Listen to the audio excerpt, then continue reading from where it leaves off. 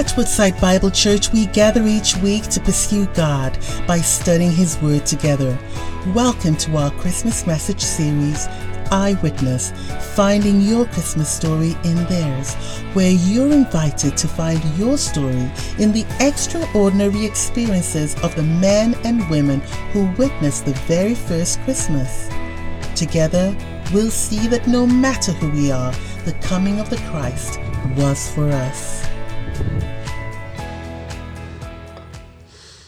All right. It is a privilege to be with you again today. If I didn't get to meet you last time, my name's Paul, and I serve at the Troy campus as adult ministries and spiritual formation pastor. And so it's great to be here with you. And Tuesday was just horrible, wasn't it? It was absolutely horrible. And as we continue to think through the events, think of like a song like Joy to the World and how theologically rich that is. Far as the curse is found. Just think of that word, that line for just a moment, right? Tuesday was evidence of the curse. We talked about Romans 8 just a few weeks ago and how the earth, the creation is groaning, right? It's groaning in birth pains. That was Tuesday. But joy to the world. The Savior reigns. And for us as Christians, right, that gives us, that orients us. That's our Polaris. That's our North Star in times of tragedy. And I get the privilege to bring to you the word today from Luke chapter 1. And we're beginning a new series called Eyewitnesses. And you begin to think about these eyewitnesses that we will look at, and you begin to think about how they have been or they were experiencing the curse that was on creation and the immense anticipation that all of Israel had in light of what was going on in their culture, in their world, at their time. And you begin to see some of the things that they experienced, and we begin to see how we relate to those persons who are in the Bible. And that's what we're going to do over the next few weeks as we joyfully and with anticipation prepare our own hearts for celebrating the Advent, the incarnation of Jesus Christ.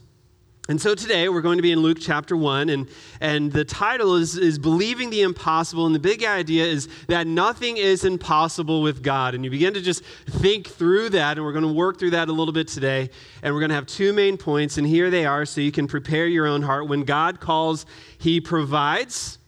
It's very simple. When God calls, He provides, and when God calls, we respond. So with that said, let's go ahead and stand. Just like when I was here last time, I love it when we stand and honor the reading of God's word. And you may read along with me, or you may just be silent and take these words into your soul and let the word of God minister to you. The Gospel of Luke, chapter 1, beginning in verse 26. In the 6th month, the angel Gabriel was sent from God to a city of Galilee named Nazareth, to a virgin betrothed to a man whose name was Joseph, of the house of David, and the virgin's name was Mary. And he came to her and said, "Greetings, O favored one, the Lord is with you." But she was greatly troubled at the saying and tried to discern what sort of greeting this might be. And the angel said to her, "Do not be afraid, Mary, for you have found favor with God. And behold, you will conceive in your womb and bear a son, and you shall call his name," say it all with me, "Jesus. And he will be great and will be called the Son of the Most High. And the Lord God will give him a throne of his father David, and he will reign over the house of Jacob forever. And of his kingdom there will be no end." And Mary said to the angel, "How will this be since I am a virgin?" And the angel answered her, "The Holy Spirit will come upon you, and the power of the Most High will overshadow you. Therefore, the child to be born will be called Holy, the Son of God. And behold, your relative Elizabeth in her old age has also conceived a son, and this is the 6th month with her who was called barren. For nothing will be impossible with God. And Mary said, and read this with me, please, Behold, I am the servant of the Lord. Let it be to me according to your word. And the angel departed from her. You may be seated. May God be honored by the reading of his word. Father, to you be the glory, and we come before you, and we just ask that you will be honored by these next several minutes. Help our hearts to be stirred by your word, to be stirred by your spirit. Father, for those who are already saints, may we be encouraged and may we grow in our faith. And for those who are here who are not Christians, we pray that you will save their souls. We pray that they will repent of their sins and believe in the Lord Jesus Christ, who was born in that manger of the Virgin Mary, who is holy. To you be the glory. Amen. Well, we begin to think of, events like this past week. And one of the things that we sometimes do is we escape. We try to escape, right? We go to bed and we're hoping that this was just a dream. And then we wake up the next day and we realize this was not a dream. This was not a dream. It's all over the news. And it's a big deal when it hits the international news. And it's a big deal when you're at a prayer service at one of our other campuses and national media is there. It's a big deal. And as much as you say to your spouse or your neighbor, pinch me so that I can wake up, you are awake and you feel the pain of the pinch and you feel the pain and the sorrow of the events of the previous week. But we try to escape, right? And one of the ways that we escape is sometimes we turn to movies. And we turn to movies because movies help us escape. And you think of this season especially, it's one of the big seasons for movie releases. And there's always this kind of fun debate. What are the best Christmas movies, right? And typically you will respond with something that has allowed you to escape the reality and the sorrows of your own life, or just the everyday trials or the hardships or the Groundhog Day of our own lives, right? And so, of course, Home Alone is up there, and we think of this, and, we would never leave our kid home alone, right? We always say that, and then we always find ourselves at some point in our life wondering, where is my kid? Is this my Home Alone moment? Or we always turn on the TV and there it is, and we might want to watch it, but our kids are like, why are we going to watch that? And we end up turning the channel for A Miracle on 34th Street, right? Or It's a Wonderful Life, right? Why is A Wonderful Life so powerful for so many years? It's because we can really relate to that, right? We can sit there and we can imagine what would our life or what would everybody else's life be without us? And so we kind of escape. And then at the end, we realize everyone else is better because I'm here. Pinch me, right? But we want to escape. And we think of this week and we realize we can't escape it. Especially as Christians, we shouldn't escape it and we shouldn't run from it. We have the most powerful message that should cause us to run into it and to proclaim the gospel of Jesus Christ. And we look at Mary. And as we're going through the Gospel of Luke and we're looking at this eyewitness account, be assured the main reason this passage is written by Luke, and you just have to go back to the first few verses, is to understand that Luke was writing this so a man named Theophilus would have an orderly account of what was going on. Now, does Luke want us to understand what Mary was experiencing? Absolutely. Is that the main point of the passage? Absolutely not. The main point of the passage is that there is a Messiah who will be born. His name is Jesus. He will be born of a virgin. He will be holy, and he will take the throne of David, and he will reign forever.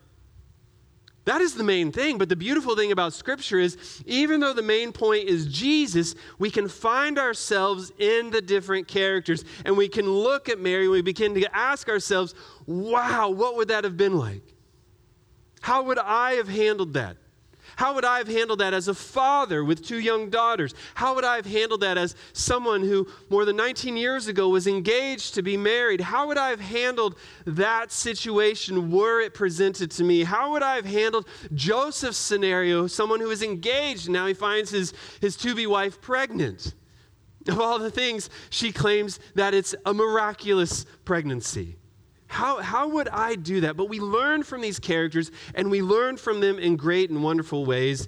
And one of the first things that we learn is that when God calls, he provides. Once again, look at the passage, and what do we begin to see here?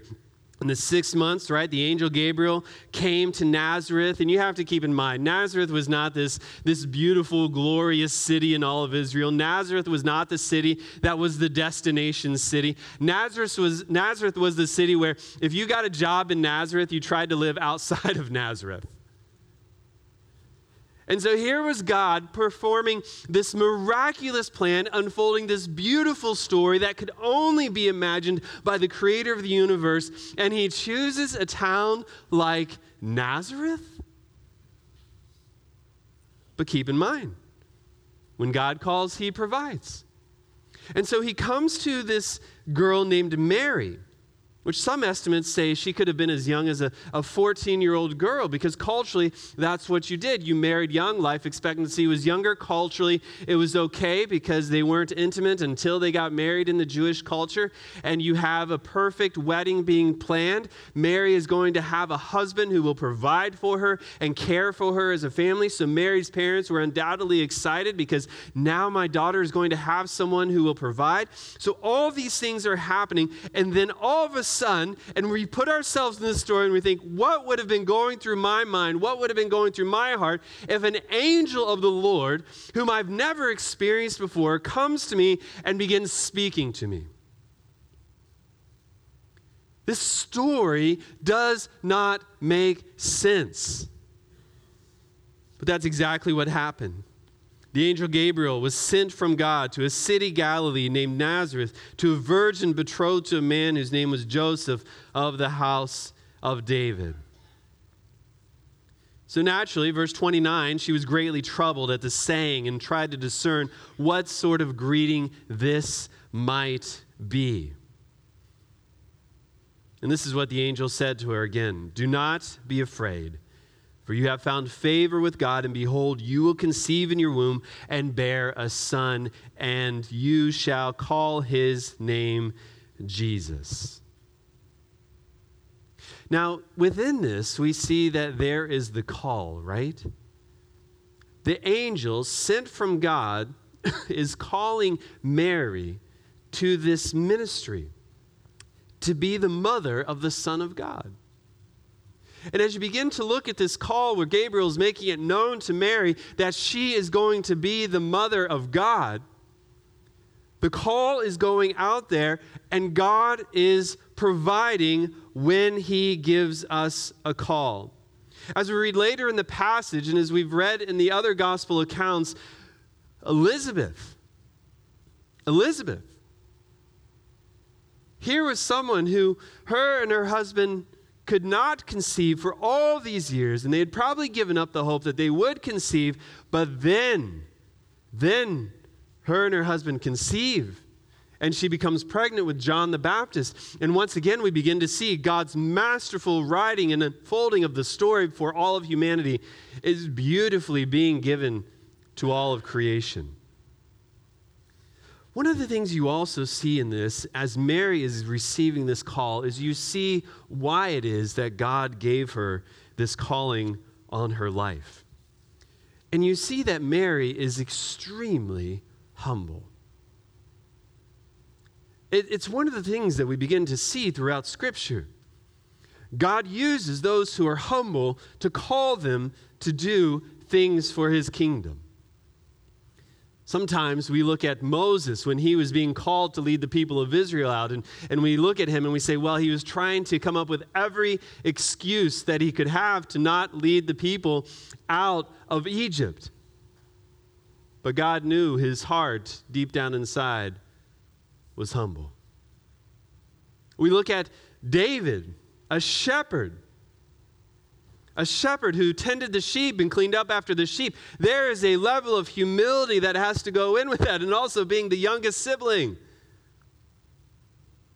We understand the Scripture says God opposes the proud, but gives favor to the humble.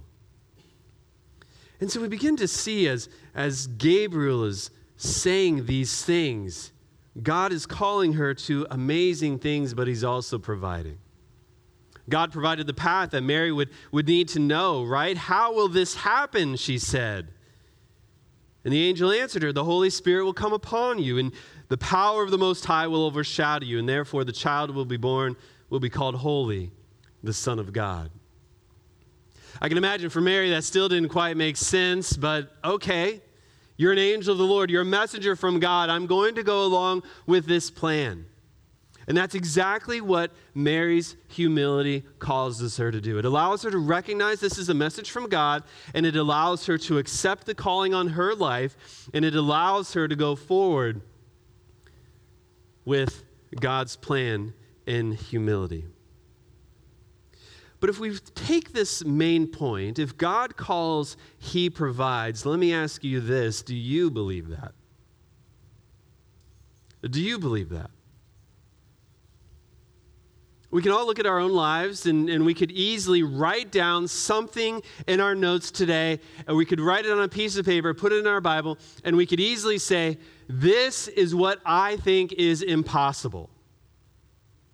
This is what I think is impossible. And what are the things maybe that we think are impossible? Maybe we're feeling like it's impossible to send my kids back to school tomorrow. But are my kids ultimately under my control, or are they under God's sovereign control? We could sit there and we could think it's the holiday season. It's that time of the year when, you know what, my brother or my sister, I haven't talked to them in years because of what happened 10 years ago. And you think that relationship is not able to be restored. You think that relationship is impossible to be restored. But guess what? As a Christian, we are called to be restoring people. And with you, it is impossible. But with God, it is possible. Or what about a spouse, right? You perhaps are struggling with spouses, or you're struggling with children, and do you think that relationship and the restoration of that relationship is impossible? With you it is. You see, with Mary, what was going to happen was impossible according to human standards, but with God, it was possible. And with God, whatever your impossible is only impossible because you think it is impossible. It's not impossible with God. You see, when God calls us, he provides for us. And here was Mary, a young woman, by today's standards, a young girl, and here she was given this impossible, right? This so-called impossible task of being the mother of the Son of God, much less getting pregnant without ever being intimate with a man. And yet she yields what she thinks is impossible to God, and it becomes possible to her. You see, if you are in Christ, the only reason things are impossible is because you don't want to pursue them. The only reason reconciliation with a estranged loved one is impossible is because you aren't willing to pursue it. The only reason that you think that person is beyond the reach of Christ and therefore you don't share the gospel with them, you don't initiate a coffee with them or a lunch with them, or much less invite them to church, is because you think it's impossible. But that's not what God calls us to. He calls us to be people of faith who believe that with God, all things are possible. We think of Matthew 19:24. And there Jesus was talking about salvation, and he was using the illustration of a rich man. And what did he say there in Matthew 19? He said, look, it is easier for a camel to go through the eye of a needle than it is for a rich man to enter the kingdom of God. And we look at that and we're like, oh yeah, that's right. You know what, Jesus, that's right. But yet we have people all around us who we think it is impossible for them to enter the kingdom of God.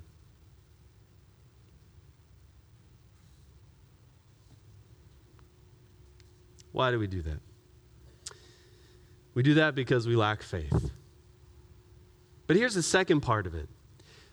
If God calls us, right, he provides. And if God is calling us, we respond. But the question becomes, how do we respond? How do we respond as we perhaps go back to work tomorrow, we send our kids off tomorrow? How are we responding to them? Are we telling them to be on the lookout, of course? Are we telling them to be wise? Absolutely. But are we also telling them that there is a God who loves them and will care for them and is in control of all things? Absolutely, that's what we do. So when God calls, he provides. And when God calls, we respond. As we continue in the passage, look at verse 38 with me as we see that we need to respond. So in verse 38, after Mary asked the angel in verse 34, how will this be since I am a virgin? The angel responds and tells her what's going to happen. And then she responds in verse 38 saying, behold, I am a servant of the Lord. Let it be to me according to your word. Those are absolutely beautiful, beyond her age, mature, theologically correct. Heart is in the right God-yielding position type of words. Behold, I am the servant of the Lord. Let it be to me according to your word. What is this confession, so to say, doing? It's the response, right? And you begin to unfold all these things that Mary would have been getting ready to face. And we already alluded to them before. How is this going to play out with the man that I'm supposed to marry? I'm engaged to him. How is he going to respond to this? What about my parents? What about my relatives? What about my neighbors? What about my neighborhood? What about my city? What about the Sanhedrin? What about the Jewish culture? We know what happens when people get pregnant out of wedlock in the Jewish culture. They're ostracized, and yet Joseph was at least kind enough to prepare a divorce decree in silence until the angel appeared to him. And so Mary doesn't exactly know how all these things are going to pan out, but yet she still has faith in God, and she's still trusting God. And when God calls, she recognizes he's providing. She doesn't know exactly how it's going to be provided yet, but when God calls, she responds in the affirmative, faith-filled, I'm moving forward with your plan, God type of attitude. And that's hard for us, isn't it? That's hard for us. We read the words and we're like, yes, that's right. That's the kind of faith I want to have, and that's the kind of faith I have. But when the rubber hits the road, it becomes hard. It becomes hard. And it forces us to look at Scripture. And we go back to people throughout Scripture who were given God-sized things to look forward to. You could look at Noah. Imagine how Noah felt when God called him to build a boat. In a culture which would have said, what are you building? Why are you building that? What is it you're building it for? And they mocked him for all those years it took him to build an ark. And then they were on the outside screaming, knocking, trying to get in. But Noah had been faithful. We can go forward, right? Moses, God, you want me to do what? You want me to go before the most powerful man in the known world, and you want me to just walk up to him and say, hey, let my people go. Yep, that's what I want you to do, Moses. That's what I want you to do. And there's that whole discourse between God and Moses. And of course, Aaron was there to help, but that's what Moses did. What, God? I've got all these people. Now you want me to cross the Red Sea? And the most powerful army in the world is here. God, what are you going to do? You called me to this. What are you going to do? Moses, I've got you. I'm going to part the Red Sea. What? And it just goes on throughout Scripture, right? David, a shepherd boy. Samuel, you're doing what? You're anointing me the king of Israel? And my throne will reign forever? I'm just a shepherd boy. And then we have examples like Jonah, right? God calls Jonah to do something amazing, to go to the Ninevites, call them to repent and believe in the one true God. And of course, we learn what happens there. He goes the other way, and it's a great warning for us, because when God calls us to the impossible and we turn the other way, we better be ready for a Jonah moment. And I would much rather have Jonah chapter 3 and most of 4 in my life than Jonah 1 and 2. But it goes on, right? Mary, Joseph, the disciples. Jesus, you want us to do what? Come and follow me. Okay. God, you want this man named Saul to come and be part of the church? They really struggled with that one. But those who are faithful to God with the impossible, their faith in God proved to ultimately be an immense blessing. And so that's where we find ourselves today. Like I said, if you were to go and you were to write down your impossible, what would it be? What would your impossible be? And then the beautiful thing about it is you can take whatever that impossible is and you can just write the words Jesus all over it. And instead of working on you being the leader of your faith, which never works for us, right? You let Jesus be the leader of your faith, and you let God work, and you say like Mary said, behold, I am your servant. I'm going to follow your will, God.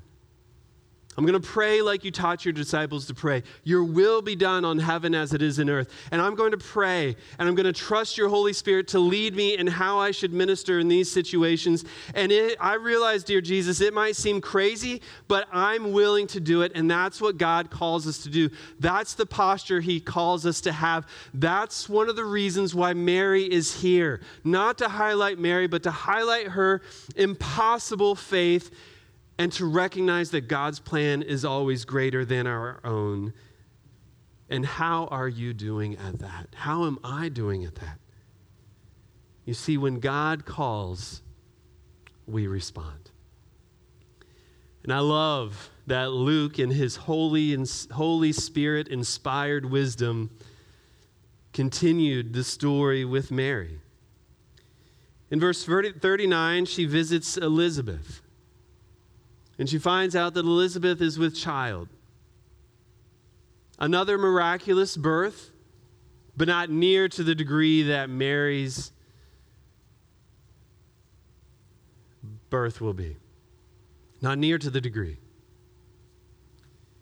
And then we can continue in verse 46, and we see Mary's song of praise known as the Magnificat.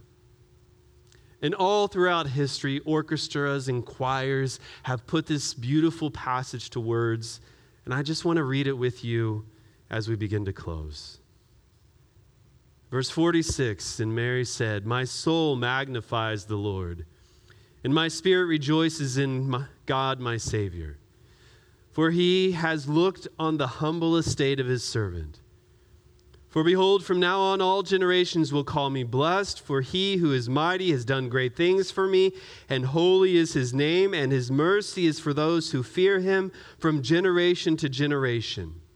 He has shown strength with his arm, and he has scattered the proud in the thoughts of their hearts. He has brought down the mighty from their thrones and exalted those of humble estate. He has filled the hungry with food, with good things. The rich he has sent away empty. He has helped his servant Israel in remembrance of his mercy, as he spoke to our fathers, to Abraham and his offspring forever. That encapsulates Mary's praise. And as I said, we love to have movies that we can escape into. Scripture allows us to look into the characters like Mary, and it allows us to evaluate our own faith through the demonstration of their faith. And if you're a Christian, right, the challenge has already been laid out for all of us. Is my faith being hindered by me thinking it's impossible?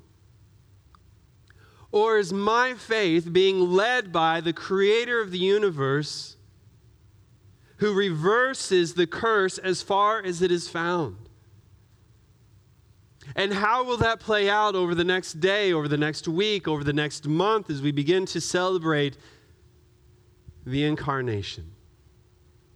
Do we only think the incarnation is for us, or do we also believe that the power of the incarnation is for my Hindu neighbor, for my Muslim neighbor, for my cultural neighbor?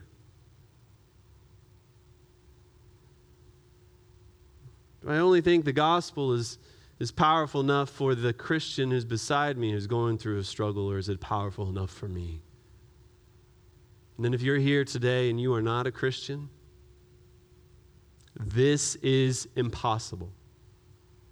You cannot save yourself from your sin. You cannot rescue your soul from the depths of hell. You cannot find a different path to God that will lead you to a place of peace. You cannot turn to a news. You cannot turn to the right counselor. You cannot turn to the right book. You cannot turn to the right website that will give you a hope that will last. You will find temporal scratchings of your spiritual itches. But until you put your faith and trust in Jesus Christ for the forgiveness of your sin, your hope will only be temporal. And I tell you what, there will be another day when you will be in the depths of your despairs, and unless you have Jesus, you will not know how to be brought out of that moment of despair. And so our invitation is to you. It's the invitation that Jesus gave, that you would believe in him, and that God sent him into this world, that whoever believes shall have eternal life.